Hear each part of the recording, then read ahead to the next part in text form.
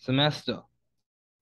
So I'll just introduce this problem. We will come back to this at the end of the class, at the end of this presentation. A thief uses a can of sand. We're looking at problem 113. A thief uses a can of sand to replace a solid gold cylinder that sits on a weight-sensitive alarmed pedestal. The can of sand and the gold cylinder have exactly the same dimensions. So if we look at this, they give us the dimensions. This is an example of dimensional analysis if you guessing or figuring out what we're about to do. Dimensional analysis in terms of length. So length is 22 centimeters, radius is 3.8 centimeters. Calculate the mass of each cylinder. Ignore the mass of the can itself. So we're looking at the mass of the cylinder, given that we have the density of the gold and we have the density of the sand. Then they also ask this question: did the thief set off the alarm? Explain. So let's read this problem one more time and then we'll come back to it at the end of this presentation. A thief uses a can of sand to replace a solid gold cylinder that sits on a weight-sensitive alarmed pedestal. The can of sand and the gold cylinder have exactly the same dimensions. Length is 22 centimeters, radius is 3.8 centimeters. Calculate the mass of each cylinder. Ignore the mass of the can itself.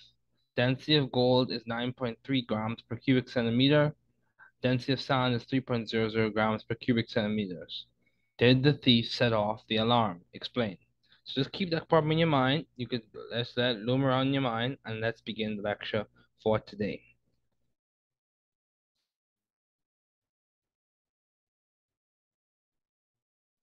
Okay. So what is chemistry? We discussed this earlier. Chemistry is basically the science of substantial change. And you look at those change in terms of different units, the compositional units, whether it be atoms, electrons, quarks, whatever the case may be. We look at the change of the substance in its terms of its compositional units, or in terms of the macroscopic object itself.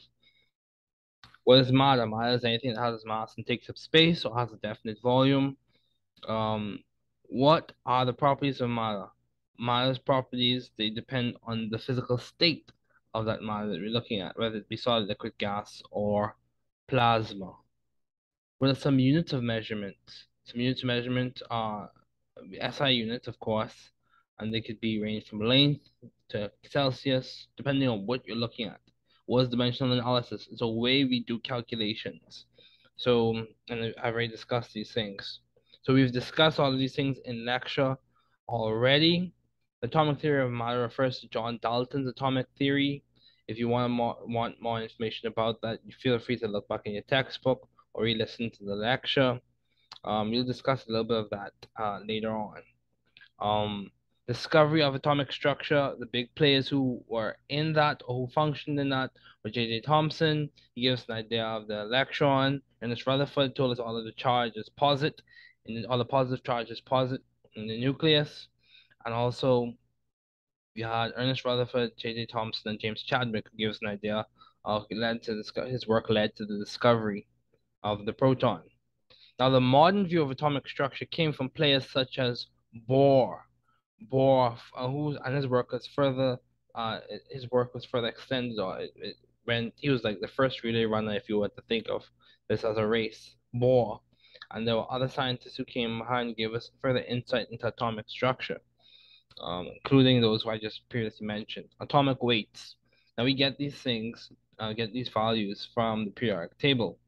Um, Atomic weights, we get that information from the periodic table. The periodic table, that's a system of elements or a group of elements arranged based on the atomic numbers, and we get an understanding of that, or we understand what the periodic table is saying through the use of looking at the atomic numbers, looking at the mass numbers, knowing which group is which. So for example, knowing which group is which, there we go, we get it. And we look at that in the next slide. Molecules and molecular compounds. So this is something, a nuance I want to make sure I explain well. A molecule is anything that has more than one atom. A substance that has more than one atom. A compound is different from a molecule, or it's a type of molecule in that you have two atoms, but they're different. Molecules, you just have two atoms, more than one atom. Compound, you have more than one atom, and those atoms are different. So that's different. Remember that.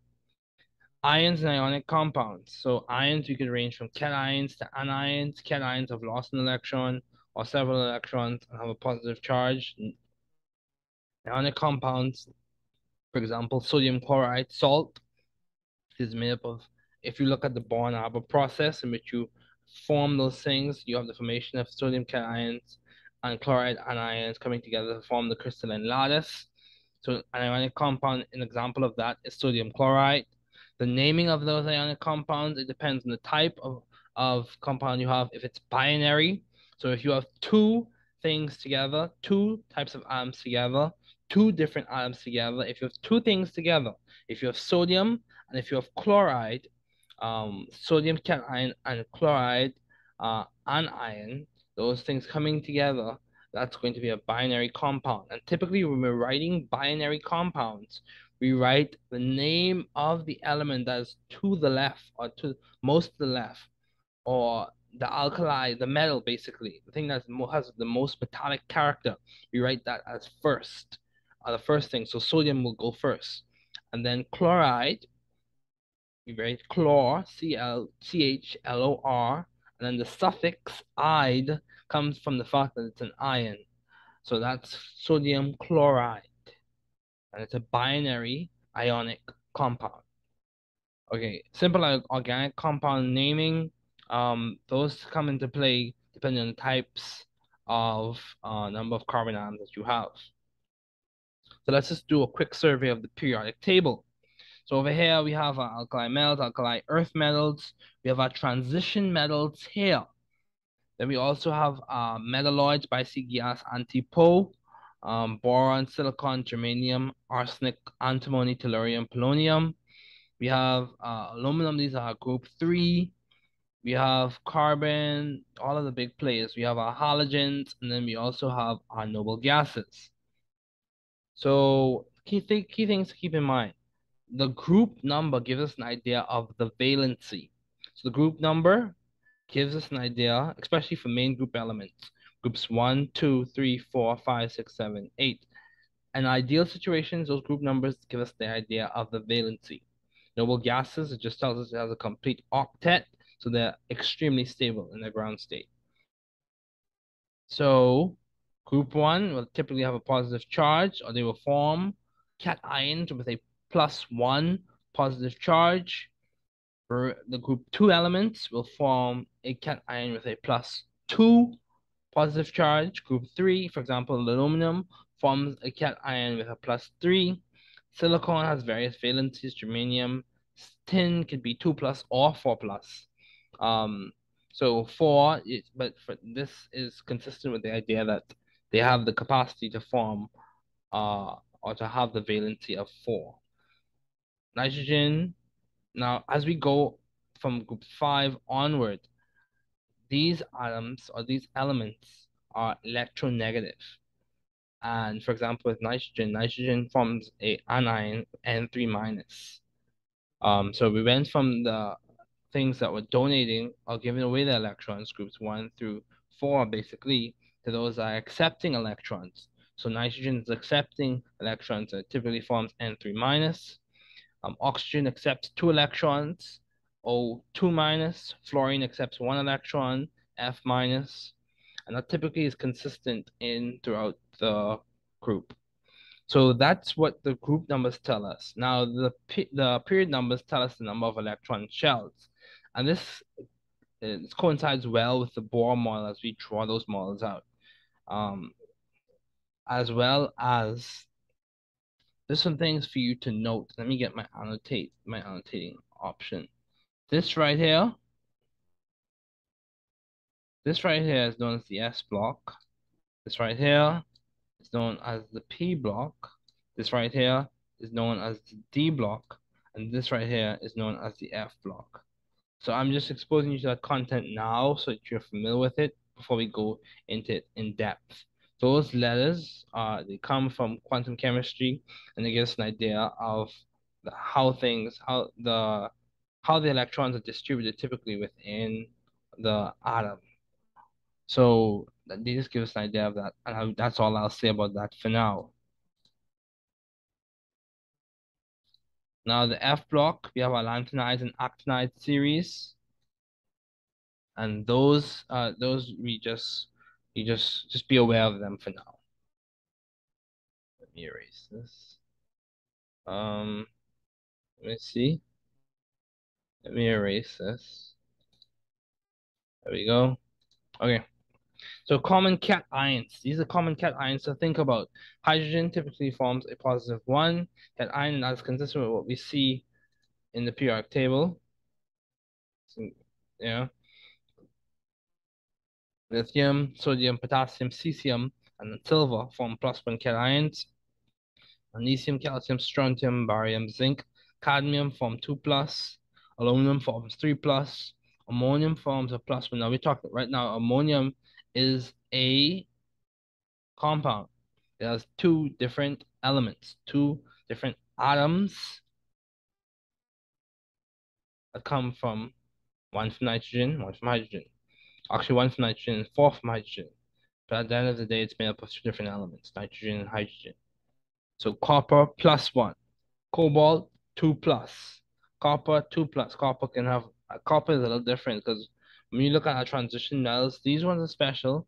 Copper is special, copper is special, chromium is special, manganese is special, iron is special because they have various valencies.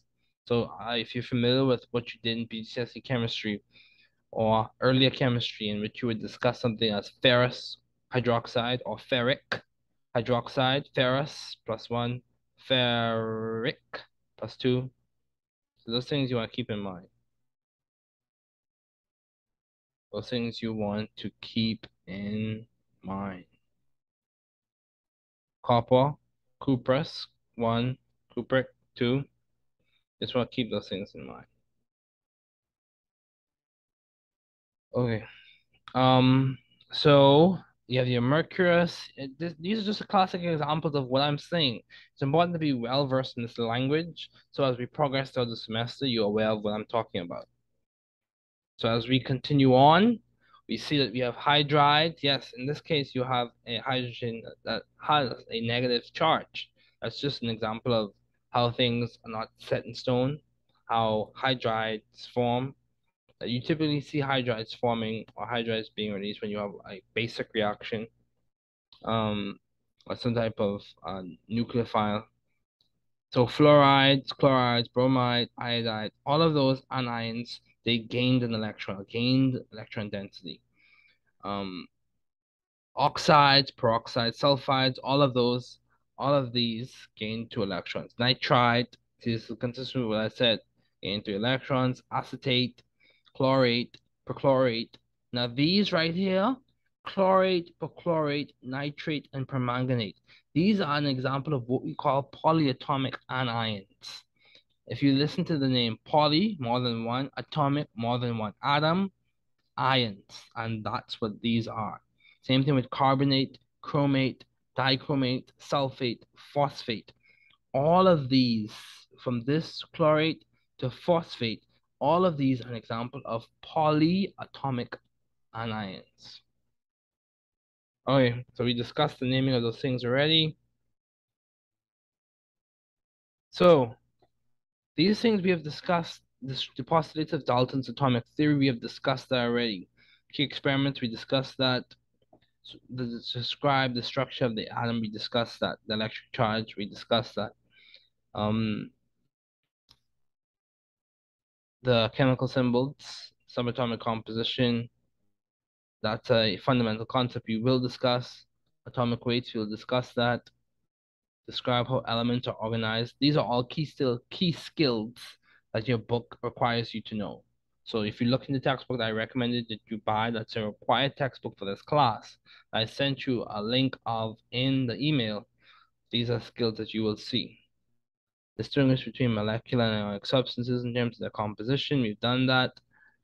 Distinguish between empirical formulas and molecular formulas. So empirical formulas, this is something we will discuss. Empirical formulas is the simplest representation of a chemical formula. Molecular formulas is just a general representation or the representation that you first get. Empirical is the simplest form of the chemical formula. Describe how molecular formulas and structural formulas are used to represent the compositions of molecules. Um, Structural formulas show you the shape, give you an idea of the molecule's geometry.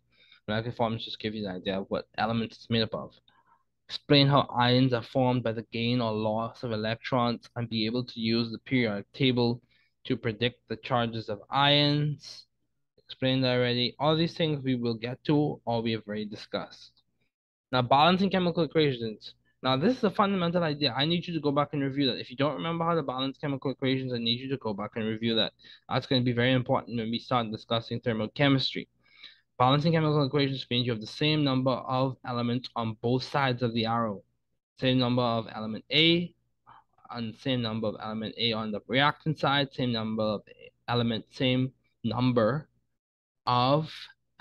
A on the product side. And what I mean by same number, same moles, same stoichiometric coefficient, same thing on the reactant side and same thing on the product side. It's consistent. If you don't remember it, go back and review it. Calculate molecular weights. That comes when you do your periodic table. Also, you can calculate molecular weights from percentage of relative atomic mass. You can calculate that from abundances and things like that. So convert grams to moles, moles to grams. That's stoichiometry. We've reviewed dimensional analysis. Go back and review the BGCSE stoichiometry things if you don't remember those.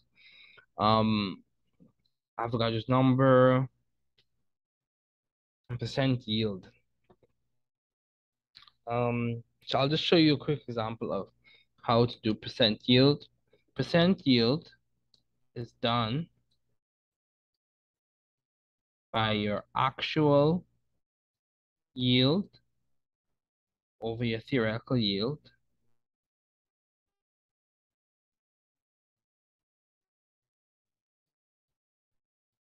times 100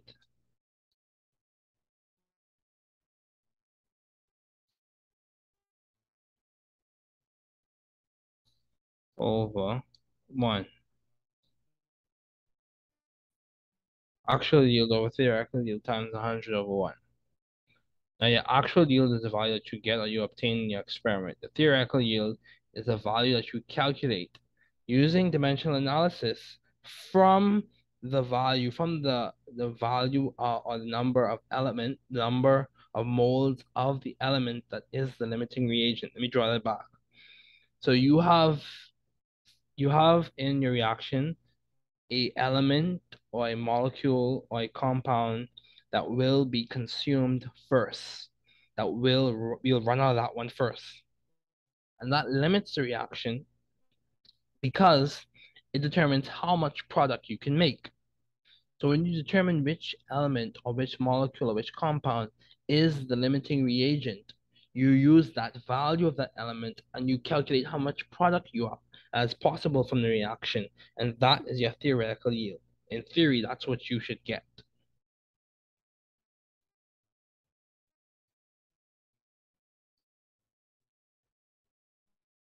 Okay, so let's keep going. Let's keep going. Okay.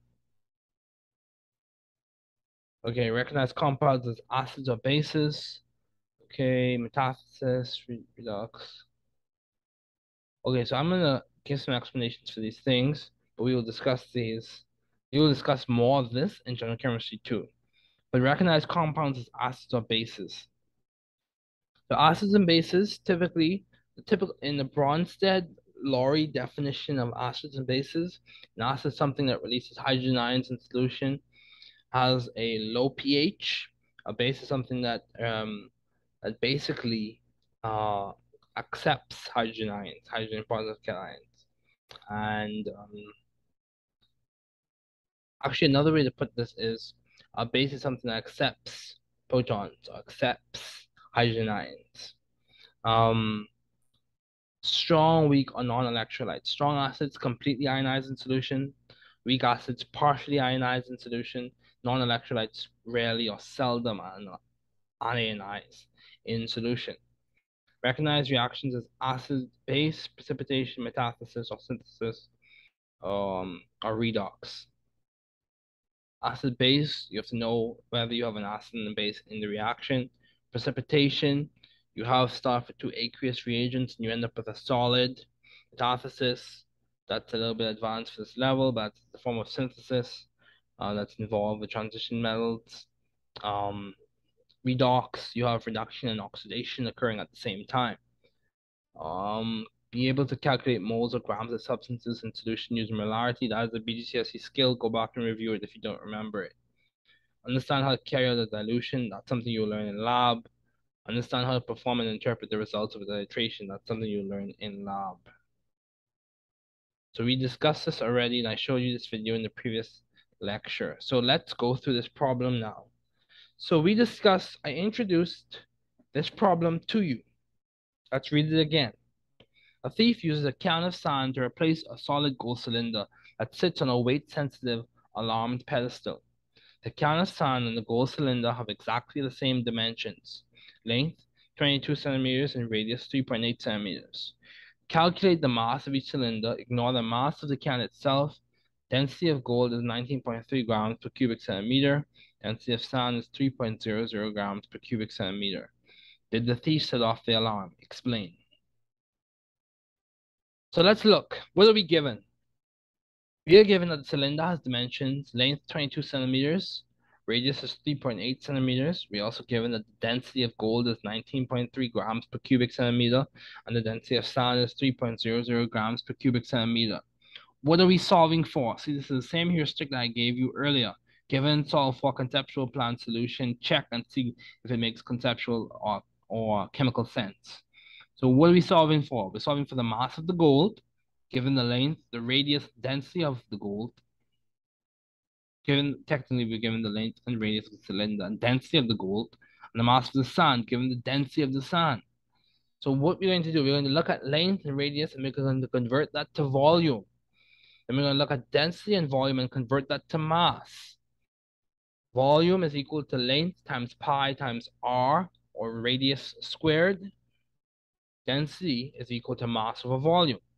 So the volume of the gold is equal to the volume of the sand. That's the assumption that we're making in this equation, in this solution process, in solving this problem. And that's going to be 22 centimeters, which is the length, times pi, 3.14, times the radius, 3.8 centimeters squared. And that's going to be equal to 998.0212 cubic centimeters.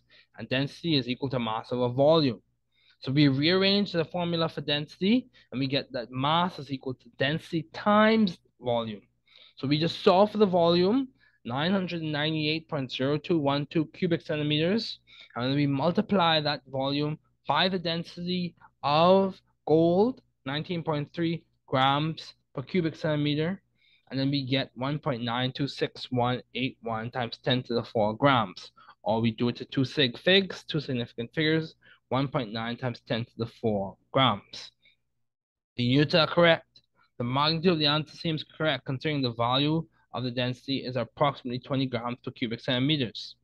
Two significant figures are allowed to reflect significant figures in 22 cubic centimeters and 3.8 cubic centimeters. Typically, we truncate the non-significant digits because the first non-significant digit is a 2. So given the values that we're given, all of our values have two sig figs, or we typically, actually that's 3, but we typically give our answer according to the value that has the lowest number of significant figures. So if we look at the values, and one of them has 2 sig figs, 3 sig figs, and then 2 sig figs, so we give our value 2 sig figs because of that. Okay, now let's look at the mass of the sand. We have the volume now that we multiplied by the density. We did the same thing we did to determine the mass of gold. We do to determine the mass of the sand. So 3.00 grams per cubic centimeter times 998.0212 cubic centimeters equals 2.99406 times 10 to the 3 grams. And that's equal to 3.0 times 10 to the 3 grams. The units are correct. The magnitude of the answer seems correct, considering the value of the density is 3 grams per cubic centimeter. This number is much lower than the gold mass. Two significant figures are allowed to reflect the significant figures in 22 and 3.8, which is exactly what I said. Round the last digit up because the first non-significant digit is a 9. So comparing the two values, now 1.9 times 10 to the 4 and 3.0 times 10 to the 3 shows a difference in rate of almost a factor of 10. This difference should be enough to trip up the alarm and alert the authorities to the presence of the thief. So from these calculations, we could theoretically reason out or rationalize whether the thief set off the alarm. Power of chemistry. Keep that in mind. All the best this semester we ahead to help you grow and build intellectual capacity. So let's keep going.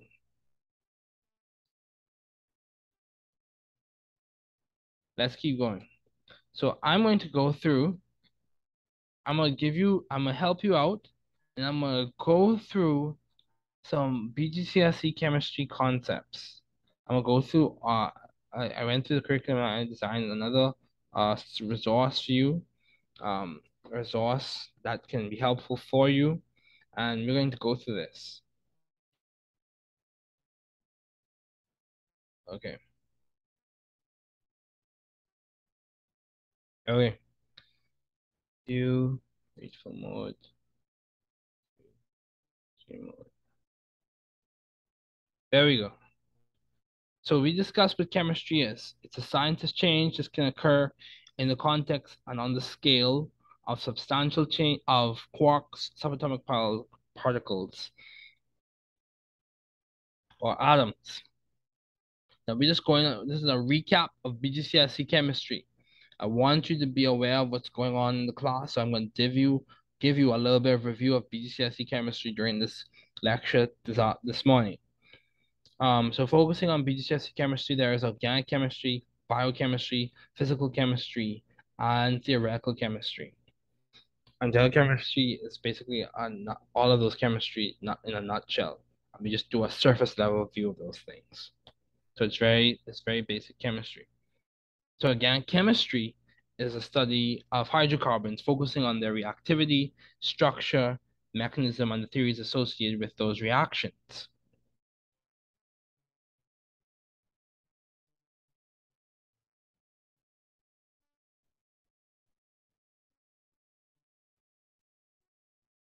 So there are 5 key ideas that you were exposed to in BGCSE chemistry: chemistry fundamentals, the mole concept, acids and bases, energy and speed changes, and applications of other types of chemistry. A core idea that you were introduced to is that matter is made of particles ranging from atoms to ions. These particles are arranged differently in solids, liquids, and gases, and when heat or energy is applied, phase changes also can occur. So let's keep this in context. The particulate nature of matter is that matter is made up of particles. These particles range from atoms to molecules to ions. These particles can vibrate and move, and eventually the distances between the particles changes, and that affects the physical state, resulting in phase changes. So the elastic collisions are the consequence. Let's talk about elastic collisions, because this is tied into something you learned in BGCSE chemistry, or this is tied into the kinetic molecular theory, which is a very important concept to understand. So elastic collisions, which occur ideally with particles when they contact each other, and they result in the conservation of momentum, or that momentum is conserved. The final momentum is equal to the initial momentum. It's almost like two good basketballs hitting each other. The elastic collisions are the consequence of applied stress or energetic transfer from or between particles. Elastic collisions occur ideally between particles, and this is a consequence of kinetic molecular theory.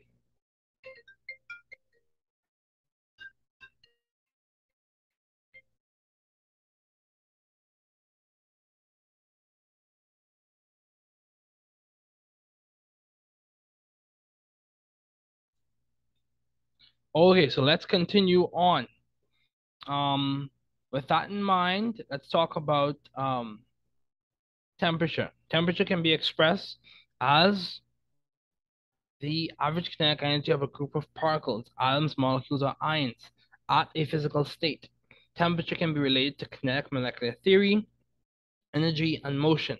The previous statement is true, since kinetic energy increases occur at the same time with motion, and that ideally results in increases of thermal energy.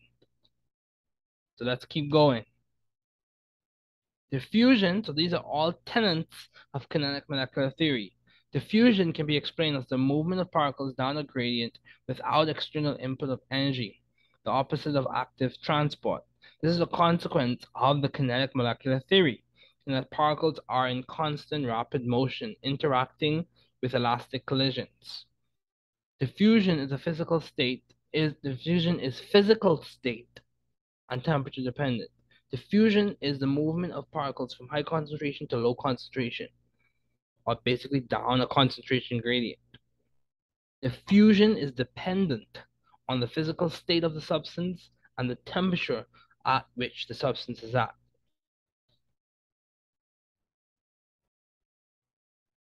Okay. So in fact, it is a fact that solids, liquids, and gases are made up of particles, and each phase has a different arrangement of particles. Solids are closely packed in structures that absorb vibration, shocks, and transfer heat uniformly. However, a liquid has more interparticle distance that allows for movement and transfer of energy. These are ideal situations. Also, gases have far greater distances between their particles. Phase changes that are with the physical states occur with the bonding arrangement of the substance. Phase changes, one more time, the phase changes that occur, uh, they occur while the bonding arrangement of the substance remain the same. So when you have a phase change, no intramolecular bonding has changed. Intermolecular bonding may have changed, but intramolecular bonding has not changed. Melting points and freezing points are pressure dependent and occur at a specific temperature and a specific pressure. Liquefaction and condensation are both phase transitions that occur between gas and liquid states. However, liquefaction involves direct transition from a gas to a liquid. However, condensation involves transition of a gas to a liquid or a vapor to a liquid. So condensation is like a wider reaching term. So we discussed these already. Now let's discuss some of these key players, big players in atomic theory.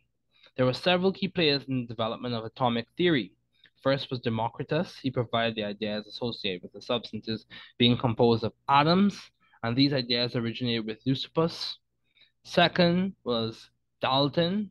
He provided the historical and descriptive framework for atomism, noting ideas mentioned earlier. Add to this were Boltzmann, who provided a probability.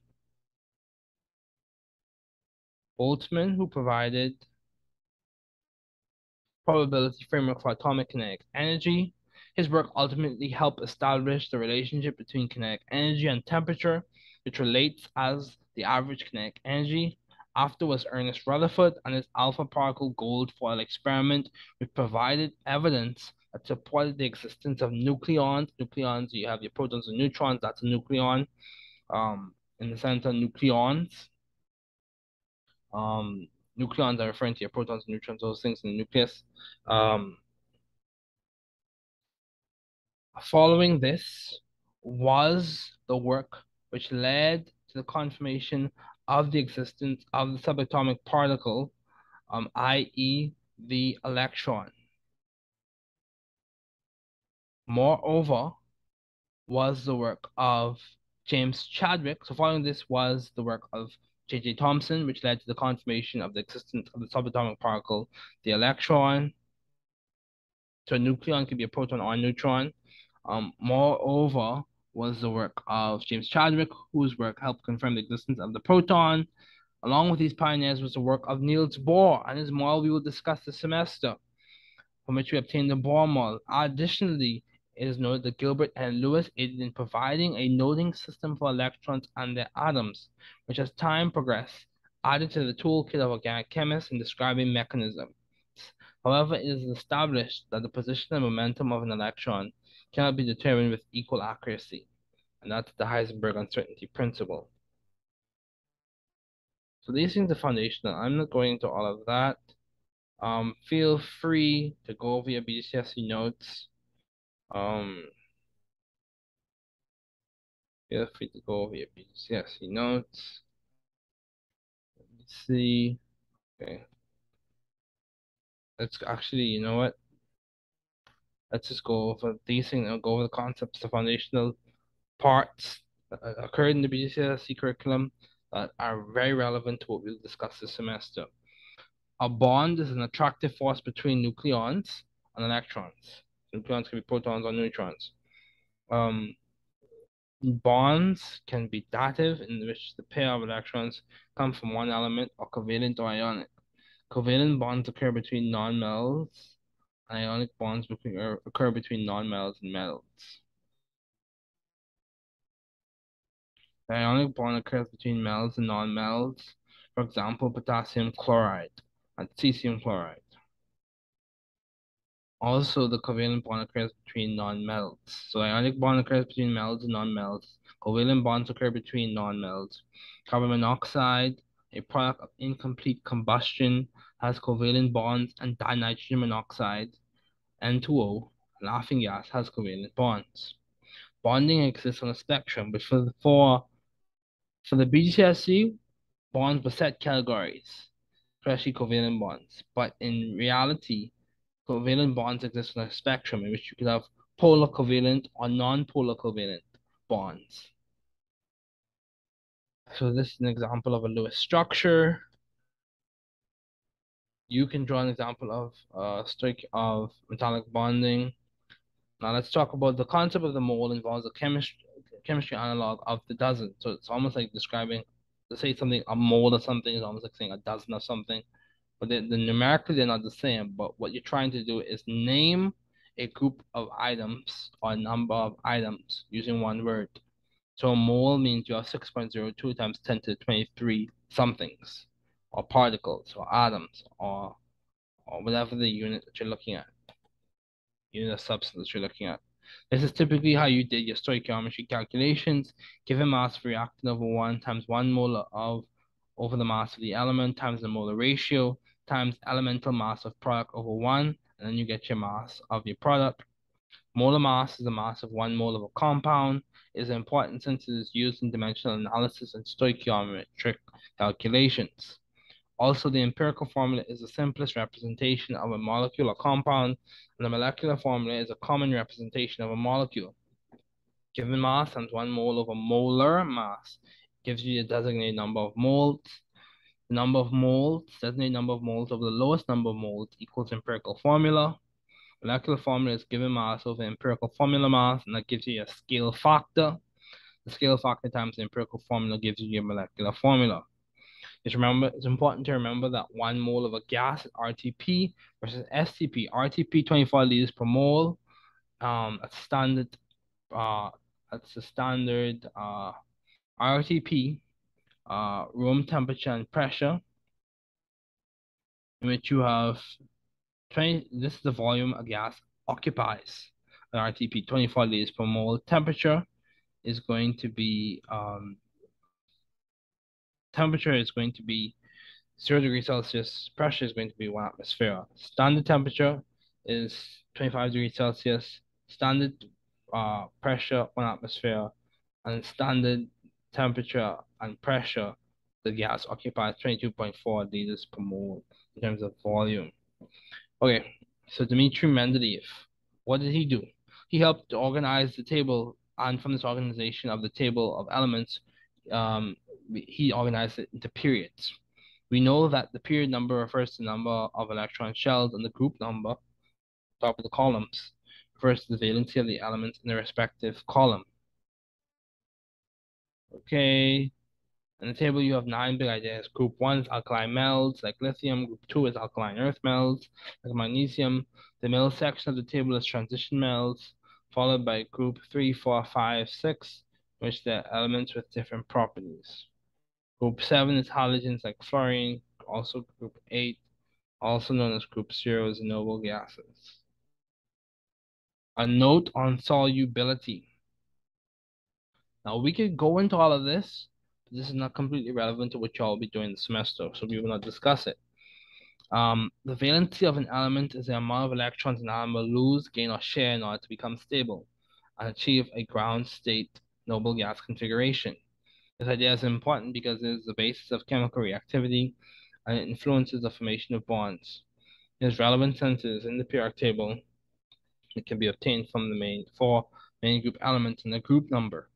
So when you're writing formulas for ionic compounds or for polyatomic ions or ionic compounds, consider these general rules. Write the symbol, write the valency, exchange the valency for notation purposes, and write the formula with the exchange valency as the subscript. Extra information on naming and radicals. Naming varies depending on the class of compounds. For example, ionic compounds versus organic compounds. You also have radicals, which are atoms with unpaired electrons, for example, a chloride radical. We're not going into all of that. That's for organic chemistry, in which you have singlet, doublet, or triplet. But we're not talking about that. We're not talking about that type of notation, radical notation. But let's get back to what's relevant to us. You have your conservation laws, and it's important to know those. You have the different definitions, and I hinted at this when I started introducing acid-base ideas. You have, for the BGCSE, the most common definition was the Arrhenius definition, in which you have a base acid producing hydrogen ions in water and a base producing hydroxide ions in water. However, for many things, even in organic chemistry, we tend to look at the Bronsted-Lowry definition, in which an acid produces protons and a base accepts protons. There's also the Lewis definition that you will also look at in organic chemistry, which states that the acid accepts electrons and the base releases electrons. However, as stated earlier, the Arrhenius definitions were used in high school. Bronsted would typically be used in general chemistry, and Lewis definition and Bronsted would be used in organic chemistry. The strength of an acid or base is directly proportional to how much of it ionizes in solution. The strength can be measured using the pH scale, which is a logarithmic scale. Acids tend to have approximately low pH values. Neutral occurs, so low pH values 0 to 6.5. Neutral occurs at 6.9 to 7.5, and basic is from 7.5 to 14. These are approximate ranges.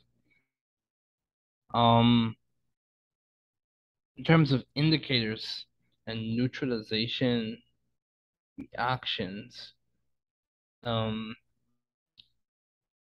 this stuff, it's relevant, but not relevant to you all this semester. Later on, we will discuss these things. If you take general chemistry 2, you'll discuss this acid-base theory in more detail.